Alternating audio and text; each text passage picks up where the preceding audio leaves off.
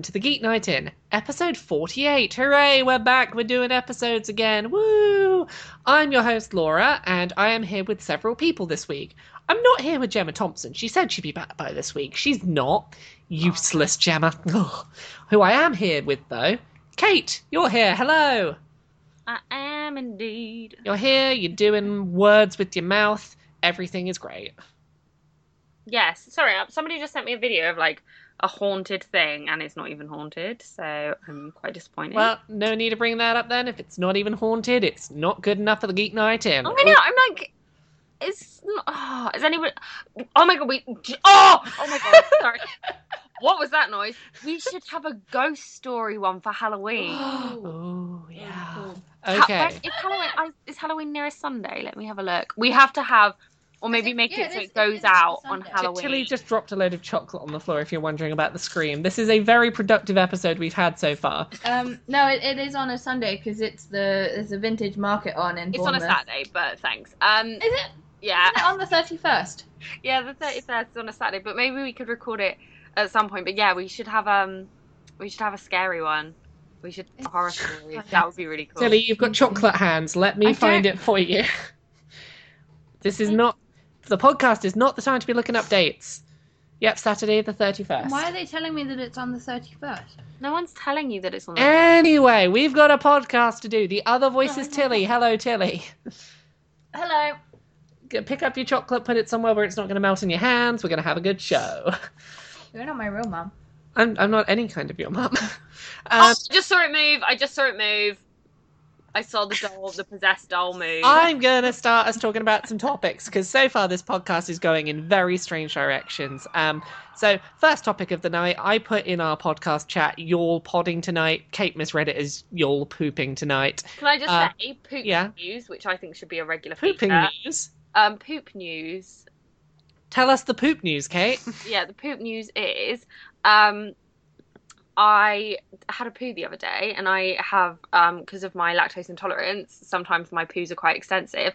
I was on the loo for so long, I gave myself a full pedicure. Oh, wow.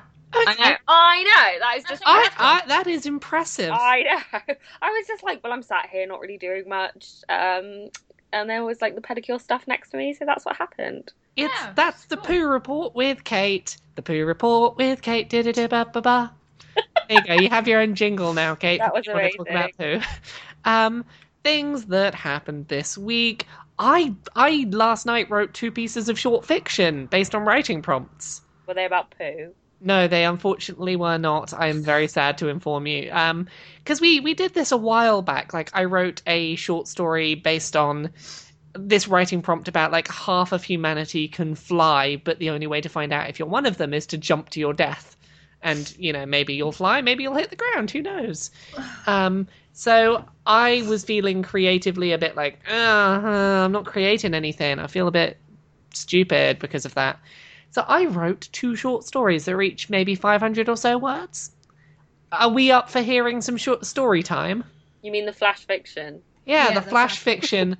Shut up. I called it a short story because it is a story and it is short. Tilly informed me that is wrong and it's flash fiction. I didn't say it's wrong. I just said... You just corrected me. I just said you could call it flash fiction because it is also flash fiction. Yes, but it's also a short story. It is also a short story. You are correct. Okay, so this is a story that I called Voices that I wrote last night while I was like, I'm just a critic. I never create anything. I don't provide value to the world. So I wrote a short story or a piece of flash fiction. And the writing prompt was... one day you discover you can hear you can hear the voices of others. Not the most exciting writing prompt in the world, but I like what I did with it. So, the first time I heard the voices, I didn't think I was crazy or anything. I just thought my neighbour was being an asshole. They weren't clearly defined voices, nor were they too loud. They sounded like someone having a heated discussion on the other side of my not terribly thick apartment wall. The problem came when I tried to go to sleep. It was 1 a.m. The voice was still droning on. Nothing understandable, just a monotone droning. I had to work in the morning, so I went next door to ask Eloise to shut up. I banged on the door several times, shouting through her door asking her to keep it down. Eloise opened her door, in her pyjamas, bleary-eyed. She'd very clearly just woken up. More than anything, she was pissed off at me for waking her up. She had nobody else over, her TV and radio were turned off, she'd been sleeping. I apologised and went back to bed. The voice didn't stop. The following day, I heard more than one voice. I began to pick out words, names, times, foods. I started to match the voices up to the actions of those around me. I don't know exactly when I put 2 and 2 together or what prompted my realisation, but what I do remember was very understandably freaking the fuck out. I was hearing fucking voices, and they were the thoughts of those around me. Once I'd gotten over this initial shock, I actually found it to be kind of cool, just for a while. I knew this little sphere of influence where I knew everything there was to know. Knowledge is power, and I felt like some kind of god.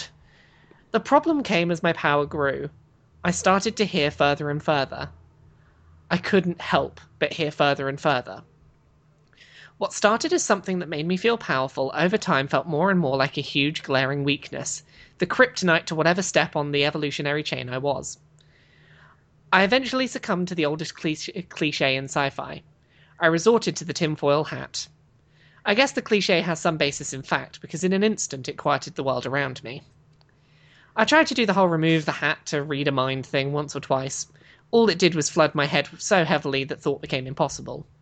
Yeah, that whole targeted mind reading concept didn't really work out. Still, maybe I can find a way to control this, rein it in.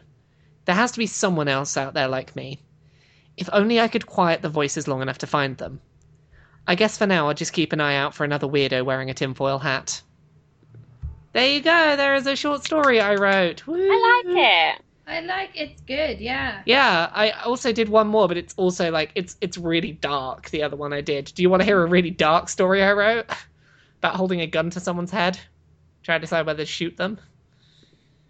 Why are you shooting people? Don't shoot people. It was based on a line from a song called Early Sunsets Over Monroeville, which is a My Chemical Romance song. Where I basically like took a couple of lines and built a story about having a gun held to someone's head. I've done that before. Yeah. What, you've held a gun to someone's head? No.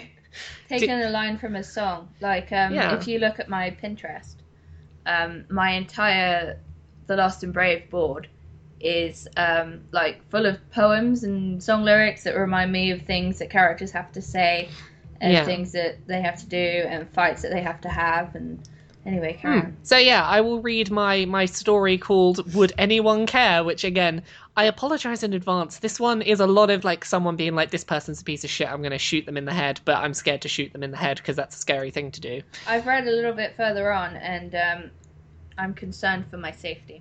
Nah, you don't have to be scared for your safety. These are lines from the song that you're reading. I know, it's fine. As I held the gun to the centre of his forehead, I didn't know if I could go ahead with it.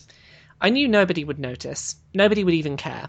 Not one fucking person would miss this slimy piece of shit. As I stared into the eyes of the man who took everything from me, I knew the world would be an unquestionably better place if I just put a bullet between the fucker's eyes. If you're going to kill me, then just fucking do it, he screamed, locking eyes with mine. The benefit of a gun as a murder weapon is you can be impersonal. You can disconnect yourself from the act. You can act on impulse. You can kill from a distance. Why the fuck did I choose a gun, then proceed to forsake every benefit the weapon provides? Well, not every benefit. It's fast. One small movement. It's easy. There's no turning back once you commit, and until then, no harm is done. I break our shared gaze. I know I'm going to have to look him in the eyes if I choose to kill him. I calmly try to collect my thoughts. My thoughts do not cooperate. Before I pull this trigger, I offer. Your eyes vacant and stained. My words begin to audibly tremble. I have to scream an angry, hoarse, raw noise to continue getting the words past my lips. You saying you loved me made this harder at best. The words fall apart. They become less and less understandable. There's no room in this hell, there's no room in the next. Without another word, I pull the trigger. There you go. Sort of why I'm concerned. I am not gonna shoot you, Tilley. In saying you love me made this harder at best. Yeah. In this fictional story, I love you, but I am going to shoot you in the face. In this story, the character is in love with a man, so don't worry. You're all fine. So yeah, that was me attempting to find things that like elicited some emotion to write about last night. Yay! It's good. It's good to have those kind of exercises. Yeah. I do tend to find like when I write that the lyrics to the song don't tend to fit with actual dialogue. Like, it's really hard to write a song using lyrics and then be like, oh. I wrote a supernatural fanfiction that was like an homage to a poem by Richard Sykin about being gay and how people want to kill you because you're gay. And that was really hard as well. Like, I tried to make the prose all like poetic and flowy, and I don't think it worked very well. I'm still waiting for feedback. So yeah, woo, I wrote some fiction this week, and in less heavy news, I also watched a ton of Yu-Gi-Oh!, which Tilley was privy to. What were your thoughts watching Yu-Gi-Oh! In depth for the first time? Oh yeah, I saw your tweets about this. It's terrible, but I still cried at the end. It's terrible, but you can't help but love it. It's really endearing in its terribleness, is that not correct? Yes, it is. It's true. So basically, I watched up to the end of the second season of Yu-Gi-Oh! And I think for Tilley, the highlight was Season 1, there is an episode in which Yugi and Joey have a card game. We're closer than brothers, but now we have to fight each other. Oh my god, it's and there is an emotional song about how they were closer than brothers and had to, fight each other now. We don't know, we can't remember the tune to this song. We just make it up every time we sing it. Yeah. It's different every time. So, for anyone who has never watched Yu-Gi-Oh! It is an animated show about a children's card game that completely ignores the rules of the card game and is incredibly, incredibly dramatic. In Season 1, someone is so adamant that they need to win a children's card game that they stand on the roof of a building threatening to fall to their death if the person wins, their opponent wins a card game. It's like, if you win this card game, I will kill myself. You have... Oh my gosh, my favourite one is when... The first episode's like the first season's even big bad villain type thing. And he's coming up into a duel with this guy, and he's like gotcha. Yeah, and he's like, oh yeah, I'm gonna win, it's gonna be great. And then he's like, oh, there are easier ways to break a person's spirit. And I'm like, excuse me. Yeah. Really? Apparently... It's easier to break a person's soul he says than to win at a children's card game. He decides... Are you fucking serious? Yeah, the Season 1 villain decides that it's much easier to break someone's spirit by kidnapping their younger brother, removing their soul from their body, and making them a, mindless husk to fight against, than it is to, beat them in a children's card game when you invented the card game. It's terrible, but I love it, because, the bit that, I think where Tilley was, where Tilley started crying and being like, oh, I love these characters, was Season 2, when there is basically, the children's version of Saw is happening. Two people are tied to an anchor and given 60 minutes to play a card game. If the timer runs out, or when one of them wins, the other one gets pulled to the bottom of the ocean on an anchor. Also, someone else is tied to a chair with a piano about to fall on them. And then one of them gets pulled down in the water, and then the blind girl takes her bandages off and dives in to save them, and it's also endearing and terrible. Endearing and terrible. Yeah, it's it is the shittiest show that I love so very much. I'm like that with Casualty. Yeah. It's... I hazard to guess this is worse than Casualty, but I love it so much. Well, Casualty's pretty good, so yeah, probably. Yeah, so there's that. Who else has a thing they'd like to talk about this week? Tilley, you can. Oh, thank you. Do you want to talk about a sport? Oh, yeah. A sport? Sport? You want to tell us about a sport? Well, I didn't actually watch it, but it's been a pretty big deal in my family. I was so annoyed that no one woke me up to watch it. But South Africa lost in our first match against Japan. In the Rugby World Cup. Oh, okay, yeah, thank you. I know, but it was... Do you want a funny rugby story? Yeah. So, there's an advert that's like, support England in the World Cup, just one of those generic ones, probably sponsored by so many different brands. And they're showing it in cinemas, and they showed it, Oh, is this where they become, giants? I don't know. It was specifically support England in the World Cup. It was probably English rugby. Yeah. Their advert, they're trying to sell t-shirts and things like that, and they're showing it when you go to the cinema, as I very often do. They show adverts obviously before the trailers, and they are showing that advert in a couple of films. Only they accidentally showed it in the cinema in Edinburgh. Oh.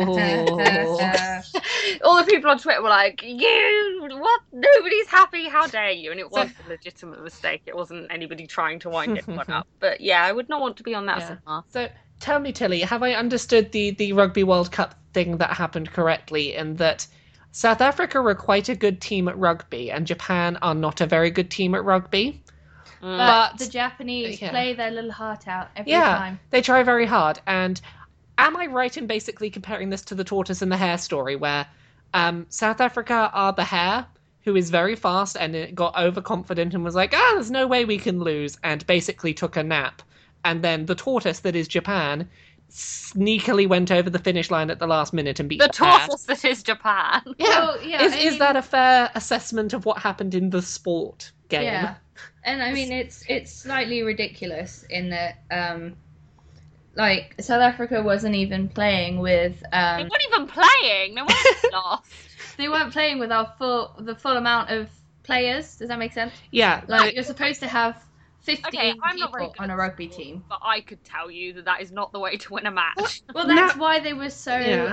That's part of the reason why they lost is because they were so cocky. That they were like, oh yeah, we can play with 14 players and we'll still win. Yeah, we'll be a person down and we'll still win. You see now why I'm comparing it to the tortoise and the hare. It's like complete just cockiness. Have none of them been told that fairy tale story fable growing up? It's not very South Africa. They don't. It's like because they've got the Springboks, yeah. Yeah. Oh, look, I'm so hip. Okay, the Springbok and the snail.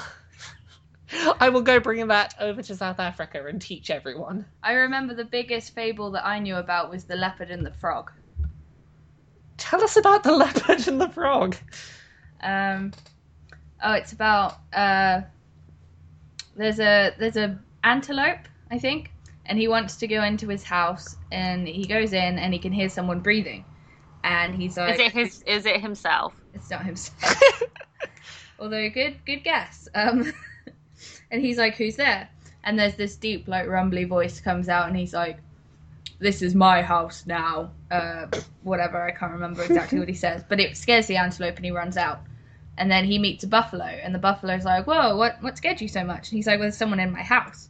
So the buffalo's like, oh, it's cool, I'll come sort that out for you. So he goes in, and he goes, right, who's in my friend's house?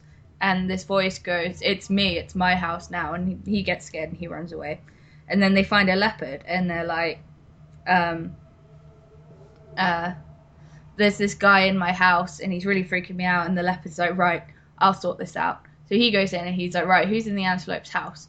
And the voice is like, it's me, it's my house now, and whatever.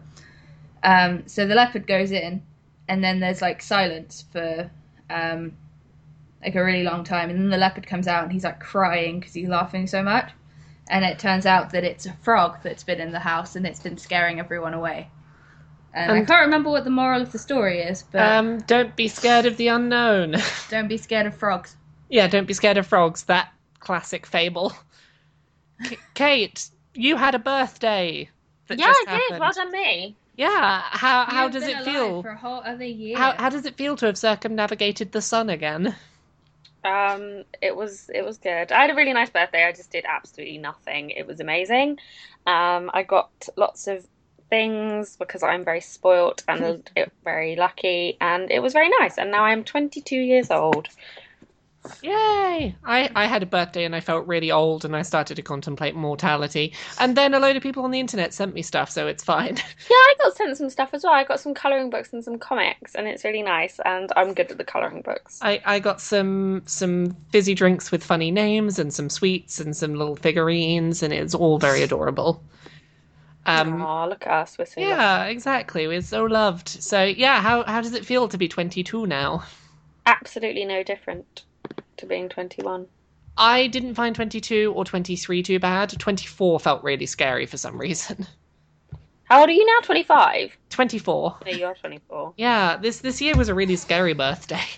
Well, you say that, but I do remember when you were going to turn 23, you were freaking When you were going to turn 30. yeah, just before you turned 30. No, when you turned 23, you were freaking out about it for ages. When you turned 20, you were freaking out about it for ages. Well, they're all scary numbers in their own right. 24's scary because, like, the next birthday I have is 25, and then I'm closer to 30 than I am to 20. Well, yes, it is, but you do freak out about your birthday every year. Not that much. Yeah, a bit. Yeah. Especially when you were 20, you were like, oh my god, it's 6 months, I could have a baby, and I'd be 20 years old with a baby. And I was like, yes, you could, because that's how time works, sweetheart. Shut up. Don't make fun of... Like, about time. Just about time. Yeah, time of the concept. But people always say, like, oh, in 5 years... or something, or like people who are 15 today don't know what a floppy disk is, and it's like, well, I know what a gramophone is. Exactly. Like, I know what a horse and cart is. Just because these technologies become relatively obsolete doesn't mean they're like. It's not like we have a brainwipe and we all go, no, now we must forget any technology that we do not use. You say this. If you ever watch videos of children being shown these things, they don't know what they are. I mean, why should they? Like, if you showed me a gramophone, I'd know what it is, but I don't know how to work one. No. It's irrelevant to me. It's not a part of my life in the slightest. And the other thing was, with television, they go, oh, if you don't know what this TV is, it means you weren't born in the 90s. Well, I was born in the 90s, but I didn't have Sky. And I didn't have, like, you know, what Americans would call cable. We just had the 5 channels where a lot of my friends had various packages. And I read a lot. So, you know, there's some books that were amazing. Kate, if you read books instead of watching satellite TV, you are no longer born in the year you think you were born. Apparently. History has rewritten itself. Experiences, and there are some experiences that are very similar. And I said that somebody at work put their hat on backwards, and I said, oh, you're like TJ Detweiler, and they were like, TJ Detweiler, oh my god, recess. But it is nice. I mean, you know, everyone likes to share their experiences. But yeah, I do a lot of book sharing with my friends. They're like, have either of you read Molly Moon's incredible book of hypnotism? No, I've never read that. What is that? Oh, it's amazing. It's about this girl called Molly Moon who finds a book. She lives in an orphanage. Like, it's quite not stereotypical, but that kind of traditional, you know, little orphan Annie kind of thing. Yeah. And she's having a really bad time of it, and she's at school, and she sneaks off, I think, at school to the library and finds a book, and it says hypnotism because the H is missing, and there's no H. So it's been put in the Y section, and she takes it home back to the orphanage, this incredible book of hypnotism, and she turns out she's quite good at it, and she basically becomes a hypnotist and tries to better her situation, and ends up doing lots and lots of slightly mad stuff, and it's amazing. And they're trying to make a film of it, and it's so well written. And I mean, I think you'll both love it, but Tilley especially, I think you really would. So whenever I'll give it a go. I get excited. Oh, I have a thing that I've been experiencing this week that I am so so good. Is the new season of Rick and Morty. So for anyone who hasn't watched Rick and Morty, it is an animated show that is basically... Is it about a guy and his dog? No, it's... I love dogs. It's Same. Imagine if you had Back to the Future, but Doc Brown was an alcoholic and Marty McFly was terrified of everything all of the time. It sounds like my childhood. Yeah, same. Like, should I be worried that you had alcoholic scientists for parents? They weren't my parents, but yes. So yeah, it's a sort of adult comedy animated sitcom thing, but every so often it gets really it does the thing that Welcome to Night Vale will sometimes do, where it's like it'll get to the end of an episode and then it's just like, oh my god, you just hit me with so many feelings, I want to cry at the end of episodes. And the second season came out a little while back. I think there's like 6 or 7 episodes of it so far, and I watched them all in a big run. And there were at least 3 episodes so far in this new season that ended on points where I was just like, I just want to cry. You had hilarious misadventures and then terrifyingly sad things happened that broke my heart. Because they're really good at doing that and making their characters really relatable. Like, without spoiling too much, like, there is one episode in which one of the characters finds out that they may not have been a wanted child, and there is this really sweet bonding moment between, like, a brother and sister, and then there's this sort of really sad moment where, like, the elderly scientist character in one episode has his moment of, yeah, I am freaking terrified of my own mortality, and there's all these really sad, very relatable human things that happen in amongst this wacky, silly comedy. So, yeah, I really like Rick and Morty. Oh, look at you liking things. Yeah, look at me having opinions on shows. You know what a show Tilly has an opinion on that she did not like? Supernatural. No. Doctor Who don't talk to me about Supernatural. Doctor Who had its new season. I just can't. Anyway. I didn't even know. Like, I didn't. It wasn't kind of on my radar. I didn't. What, Doctor Who? TV show. Yeah. TV show. I didn't even see a thingamabob for it. I didn't know Doctor Who was coming back until the day it was coming back. Best piece of news: as lovely as an actress as she is, Clara only has 12 this run of 12 episodes left, and then that she's gone. Does anybody remember Clara as Jasmine from Emmerdale, who slept with Debbie and then had an affair with Debbie's dad and then killed someone? No, I remember her as a Dalek in that one Doctor Who episode. All of you need to watch more soaps. I'm telling you, you need to watch more soaps. I don't have such an addictive personality. Like, if I were to watch soaps, I wouldn't have any time to do anything If else. I got invested in a soap, I'd go back to episode 1 and I would watch all 7,000 episodes. That's the joy. You annoy your mother by picking it up and going, "Who's that? Who's that? Oh, what have they done?" And it's always so convoluted, like, well, no, because they slept with them. Oh, I thought they didn't like each other. No, that was but and that works if you live with your parents. I don't have anyone to teach me these things. One of you needs to take responsibility. Unless whenever the soap is on, I nominate Laura. Here's the thing, whenever the soap is on, you need to Skype me and we'll watch together and I can ask you, Kate. And you can tell me about it. I remember I came home when I lived in London. I came home to Mum and we were having a conversation at the weekend. She was just saying, like, you know, things about her weekend and her week. And she just goes, "Oh, Belle's out of prison." And I looked at her and it only took a second. And then I was like, "Oh, yeah, okay." And I knew that she was talking about Belle from Emmerdale. Oh, goodness. I did watch a little bit of a soap for a while once. What's the Channel 4 one? Hollyoaks? I watched some Hollyoaks for a while.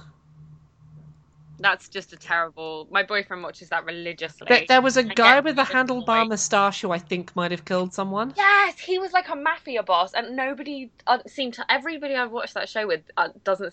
They all don't seem to understand that his handlebar moustache is hilarious. And it is hilarious. I'm like, how can you take it seriously? He's got this terrible Irish accent. He looks like he should be the front man of an 80s homosexual boy band.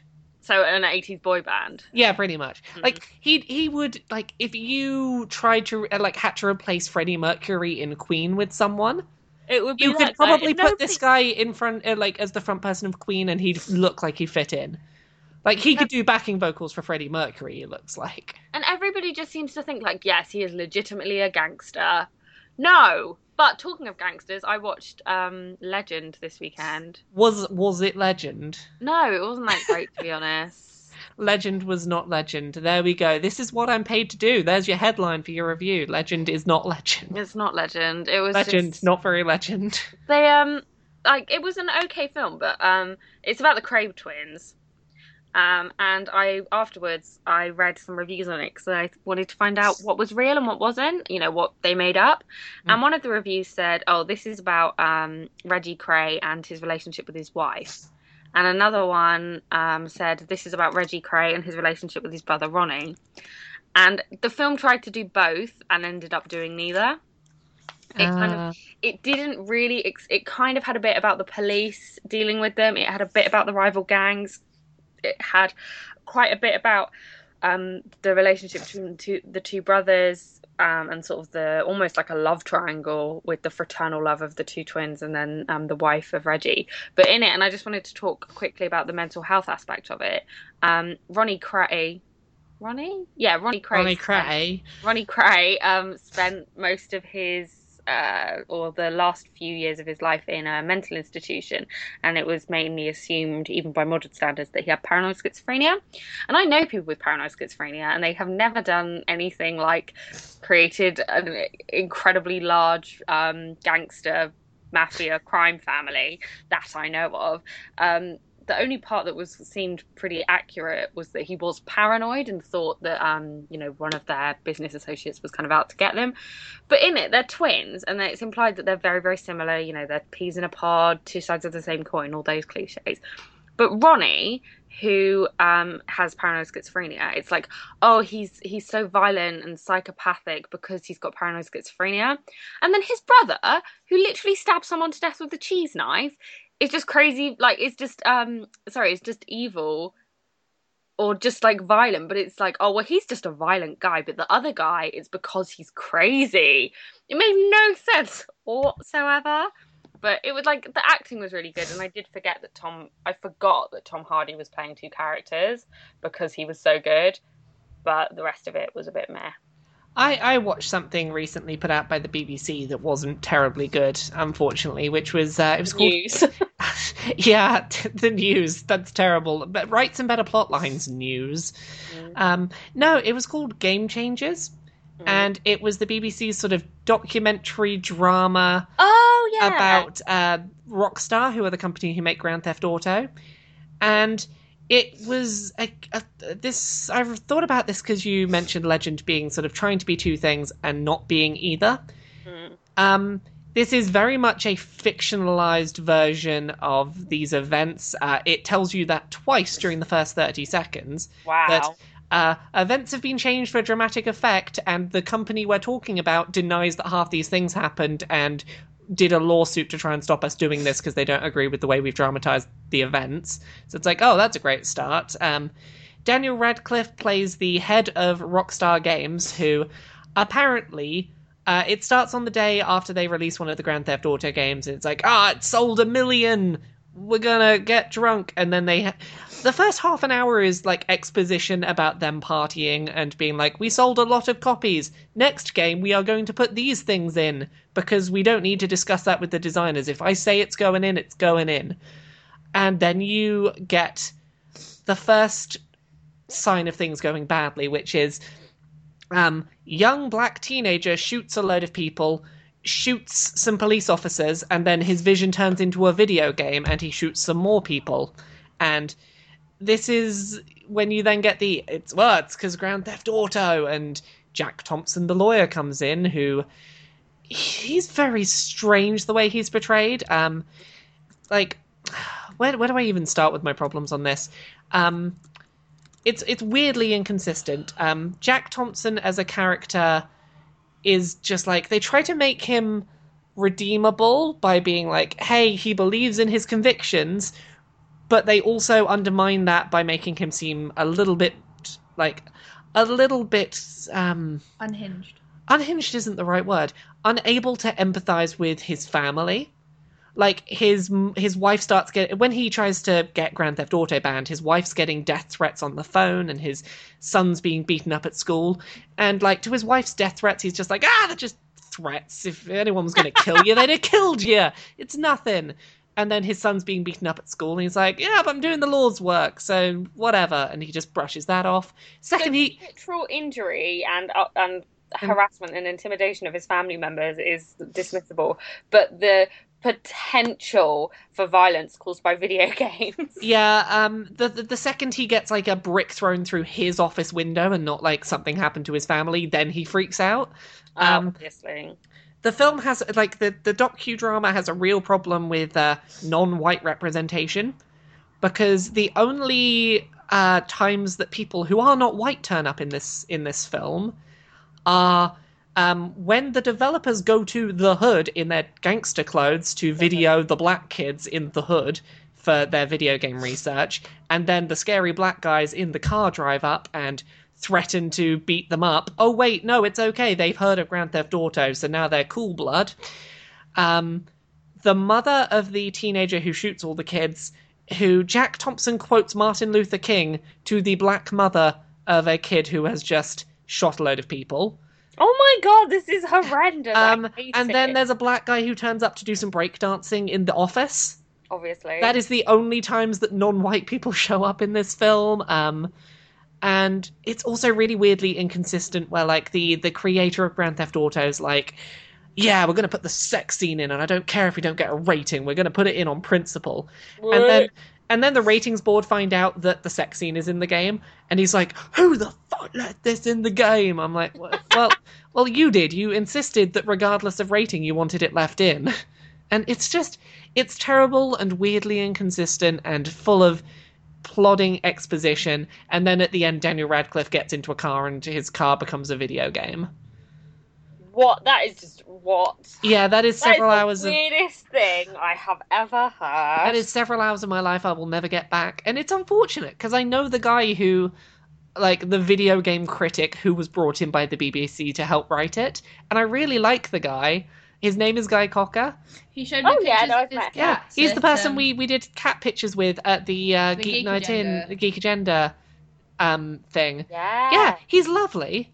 But this was really not a good docudrama. I really like his cats. I'm really sorry, Guy, if you're listening, but I really didn't like it. I think it's interesting that we're having more documentaries about... Well, it's not documentaries, docudramas about these kind of things, and hopefully it'll be a pushing off point to do stuff. I mean, there's like... Because we had like the Pixels movie, which bombed. I really wanted to see that. Oh, it's appalling. Adam Sandler, I think, was probably the ruination of that movie. But we've got the Assassin's Creed movie, Minecraft movie coming up and stuff. So there's kind of movies based on video games. And obviously, we've had Tomb Raider. There's been a few like really good ones in recent years. Like there was Wreck-It Ralph and. Oh, that was so good. Wreck-It Ralph was so good. To me, that was kind of that was a different ball game for Wreck-It Ralph because I think which is what Pixels tried to do, which was all these like homages and where you go, oh, I remember that. Oh, I disagree. Pixels, to me at least, was very sort of cynical. Look what license we got, rather than Wreck-It Ralph was like, we are a love letter inspired by these things, and Pixels was, hey, look, we got all these things and. Like, even in the trailer, they have to have the scene where the girl shoots a gun, and it's like, what, you don't think I went to the arcades? The shock! The girl in the group played video games too! Pixels. Pixels. Did you like it, or did you hate it? I hated it. Oh, good. I cannot stand it. No, it's done really badly. Yeah. That helps. Anyway, I'm going to go to a segue that we kind of went to earlier and never actually addressed. You know what else someone here thought was terrible? Doctor Who. Doctor Who. Sorry. Tilly didn't like Doctor Who. Kate, did you see Doctor Who? No. Don't bother. I know Tilly's going to disagree with me here. I thought that the season premiere of the new season of Doctor Who was wildly tonally inconsistent with terrible pacing. There are huge dips in quality in it. I'm not going to deny either of those facts. There are points where it just crashes for a while and does not go anywhere. That being said, when this episode is doing well, it is amongst some of the better Doctor Who stuff in the last couple of years. If anyone listening is a fan of Tom Baker's era of Doctor Who... The best thing Tom Baker ever did was Fort Boyard. Controversial opinion, but I will kind of agree with you. I will agree with you there. But if anyone's a fan of Tom Baker's era of Doctor Who, this episode is specifically a follow-up to a hypothetical moral question that version of the Doctor asked himself and never properly addressed, that I thought was a fantastic Tom Baker episode. And this episode does cite it. Like, there is footage of that episode in this episode in which it's basically like, hey, you know that hypothetical moral question that we asked Tom Baker's Doctor? Yeah, we're going to make you actually properly address that yourself, Doctor. And I really like that as an idea. I like the base premise. There are parts of this episode that I really fucking hate, but there's also bits of it that I think are some of the best Doctor Who has been in the last few seasons, and the most invested I've been in it in a good few years. So, Tilly, do you want to share your thoughts now? I thought it was... I just tweeted your picture. What did you tweet us? I can tell Tilly to look at her Hold on, I'm looking. Oh, I can't because I'm updating all my apps. Oh, hang on, I'll put it on the thing then, on the Skype. It's hilarious. Put it on Skype. I want to see. Just a sec. I'm getting there. I opened. I'm trying to open this image nice and large, but it won't open.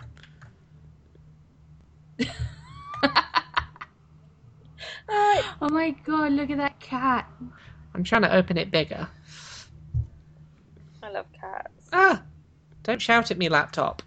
I will. Someone I follow on Twitter shared a picture of their cat, and was like, "This cat is made out of recycled cat fur," and it looks like it. It looks like Simon, but like slightly better kept. I had to. Brundle was molting this week, and he'll be molting for the next couple of weeks.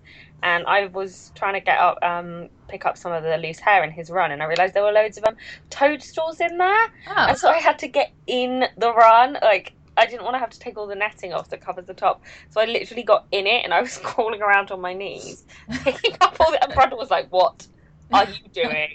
And I was picking up all these toadstools, and then when I was in there, it was only then that I realised there wasn't much room in there.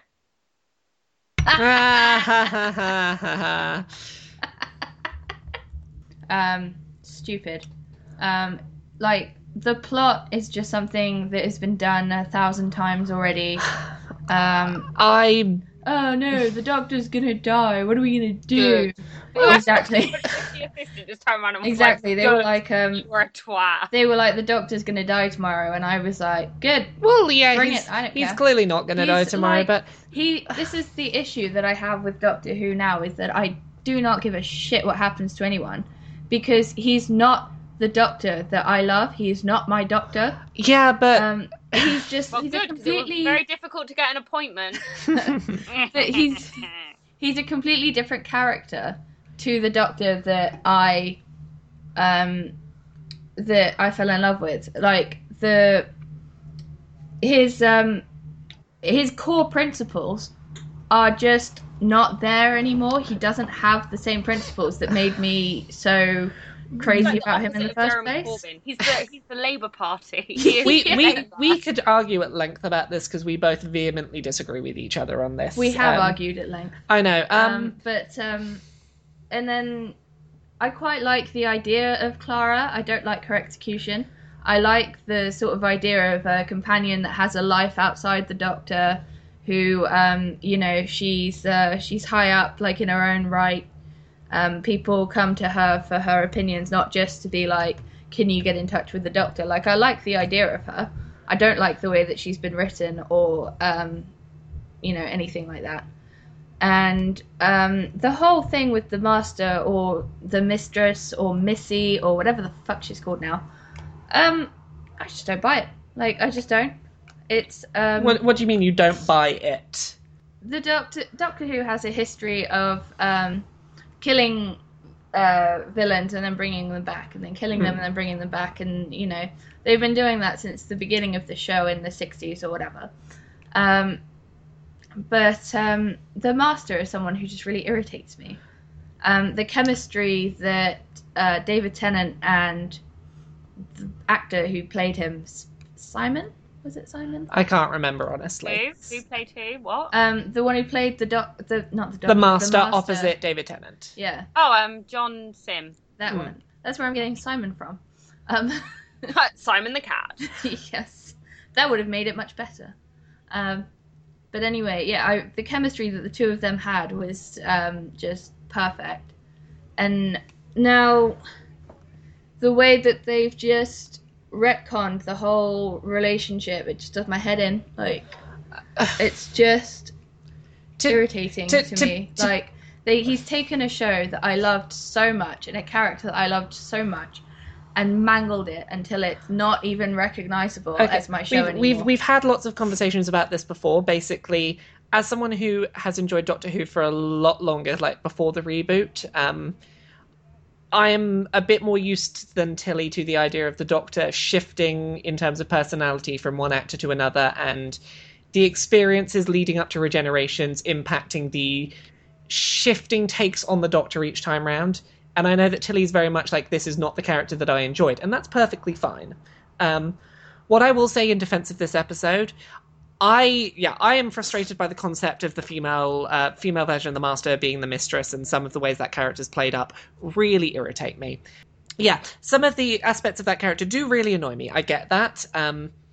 Equally, there are certain times when I really like the way that version of the character is portrayed. Like in this episode when that character is being very direct and forthright with their interactions with other characters. That's really good. I really like the premise to this episode. I would like to basically give you the first 2 minutes of the episode. The setup, which I thought was really interesting, was, hey, the Doctor is traveling solo right now.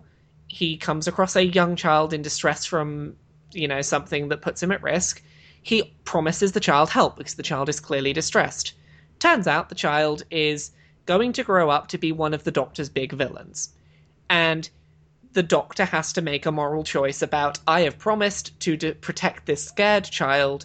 I know what they're going to become.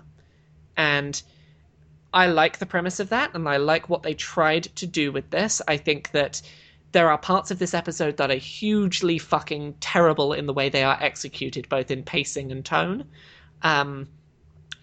But the moral question that's brought back up, that is like, it goes back to a Tom Baker question of, if you had the ability to commit genocide against a species that you know is going to cause untold damage to the universe, do you have the moral right to do so?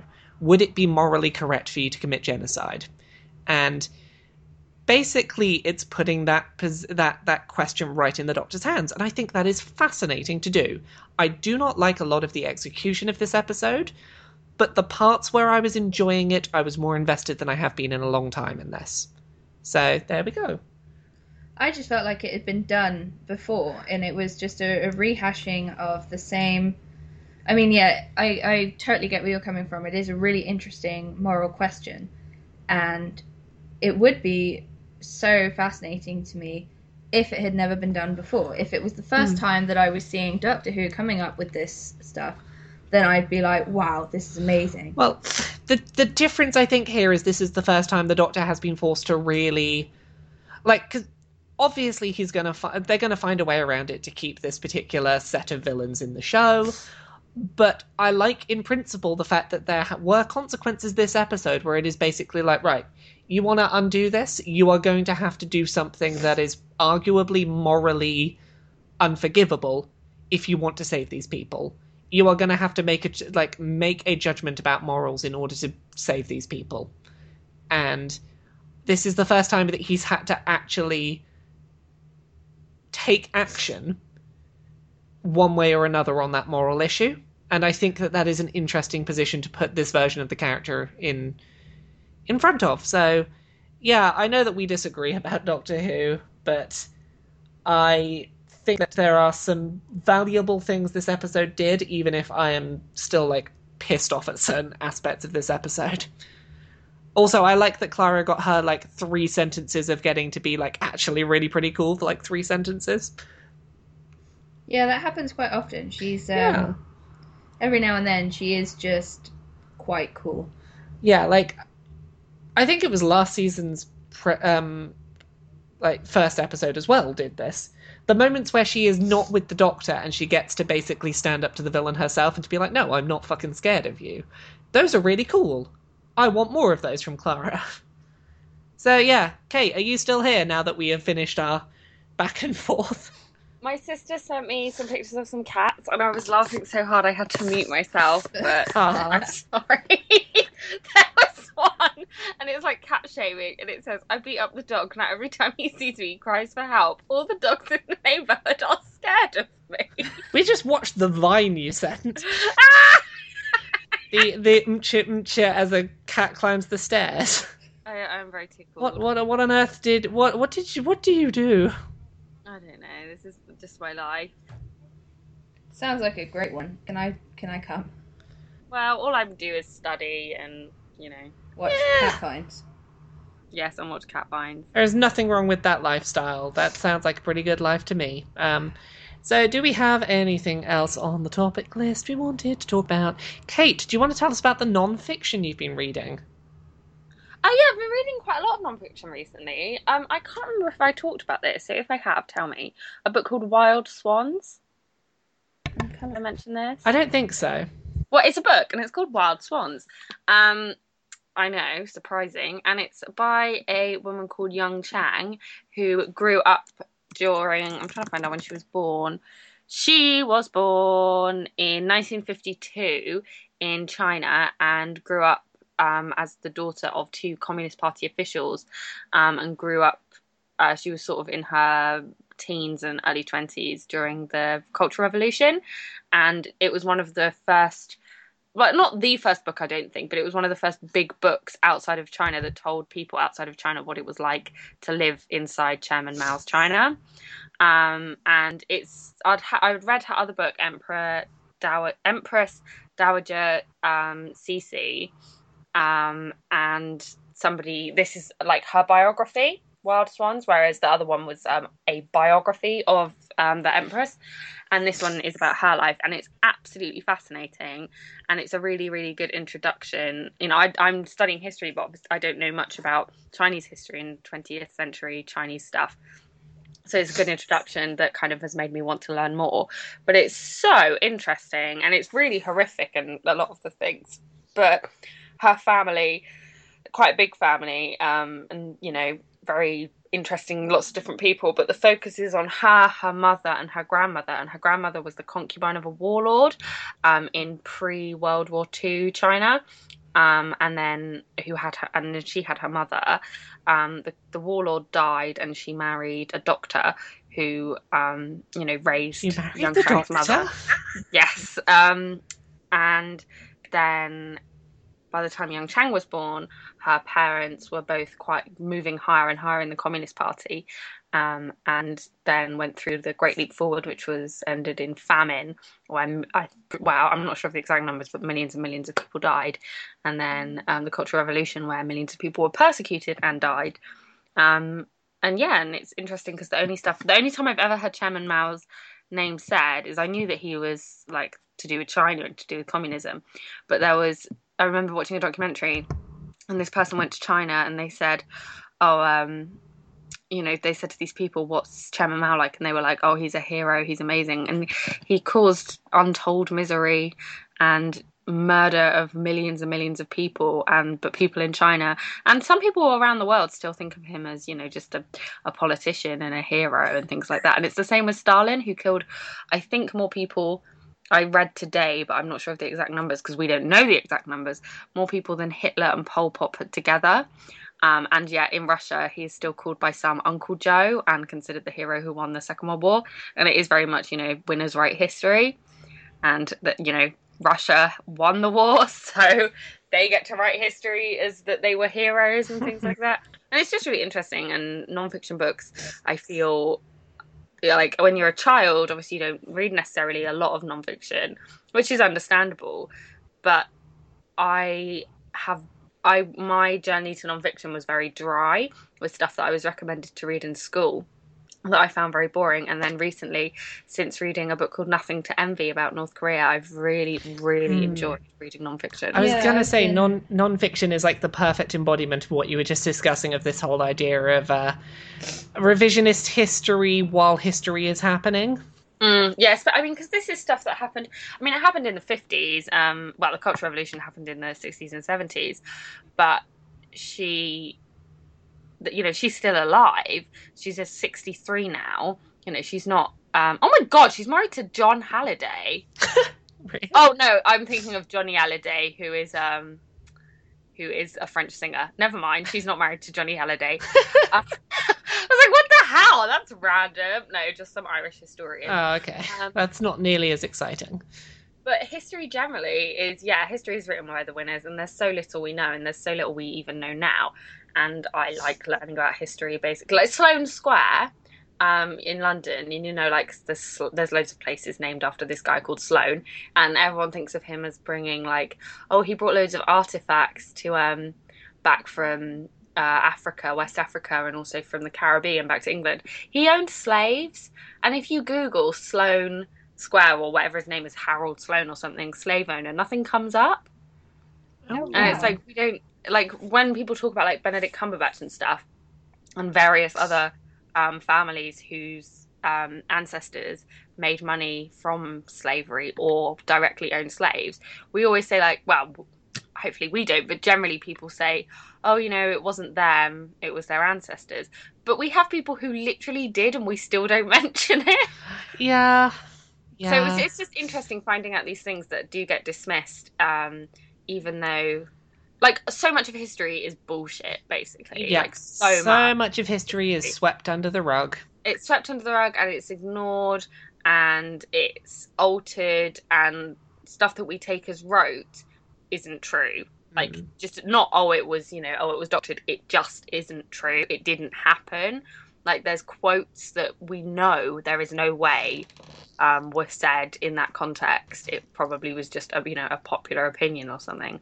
So yes, I like history. The end. That is a big surprise. We did not know you liked that there history. Well, I'm very excited because are you both Mean Girls fans? Have you seen Mean Girls? Mm-hmm. Yeah, I asked on my Facebook group, like, oh, when does the university course? And someone was like, October 3rd. And I was like, so I'm really excited that on the day I'm going to be like, what day is it? It's October 3rd. So that's when I see that. I'm more excited about that than actually starting university, I think. Hooray! Well, it's good to have got another episode of the Geek Night In done, because we don't get enough of these done. So hooray, we're slowly creeping toward 50 episodes, and with this episode done, there are 2 days of your life that have been spent listening to us talk about nerd stuff. Yay! So, time to do self-promotion. Tilley, where can we find you on the internet? You can find me at Gathering Tilley on Twitter, where usually I'll be complaining about my cat. And about how much Doctor Who is shit. I don't complain about Doctor Who that much. Just every now and then. Only when it's on. Yeah. Oh man, what the fuck else? Your book. Yes, I'm on Patreon for my book. Its working title is The Lost and Brave, but that's shit, so I'm changing it soon. Change it to Kate is Amazing. That would be better than what it is at the moment, actually. Well, it's not a shit title at the moment, it's just kind of plagiarised. It's still a shit title. But yes, I'm on Patreon /Valence Killer, where you can read my book for $1 a month. And it's great because it's all about the gays. It's all about the gays and dragons and dragon gays. Dragon gays. Yep. What about you, Kate? Where can we find you on the internet? At @whatkatie_did. I'm also doing some YouTubey stuff at the moment when I have time. Woo! Hooray! And then you can find me at LauraK Buzz on everything, which, what have I been doing at the moment? I just made a silly video called Nintendo Fun Facts with Shigeru Miyamoto that was very silly. I'm doing a thing this week about how agency in video games for those interacting with the medium impacts the sort of increased necessity for content warnings. So that is a thing that I expect to have a lot of responses. Lots of people aren't going to agree with. So that's going to be fun. Just LauraK Buzz on everything, pretty much. Just LauraK Buzz will find me. So yeah, thank you very much for listening, and we will have another Geek Night In for you again next week. Bye. Bye.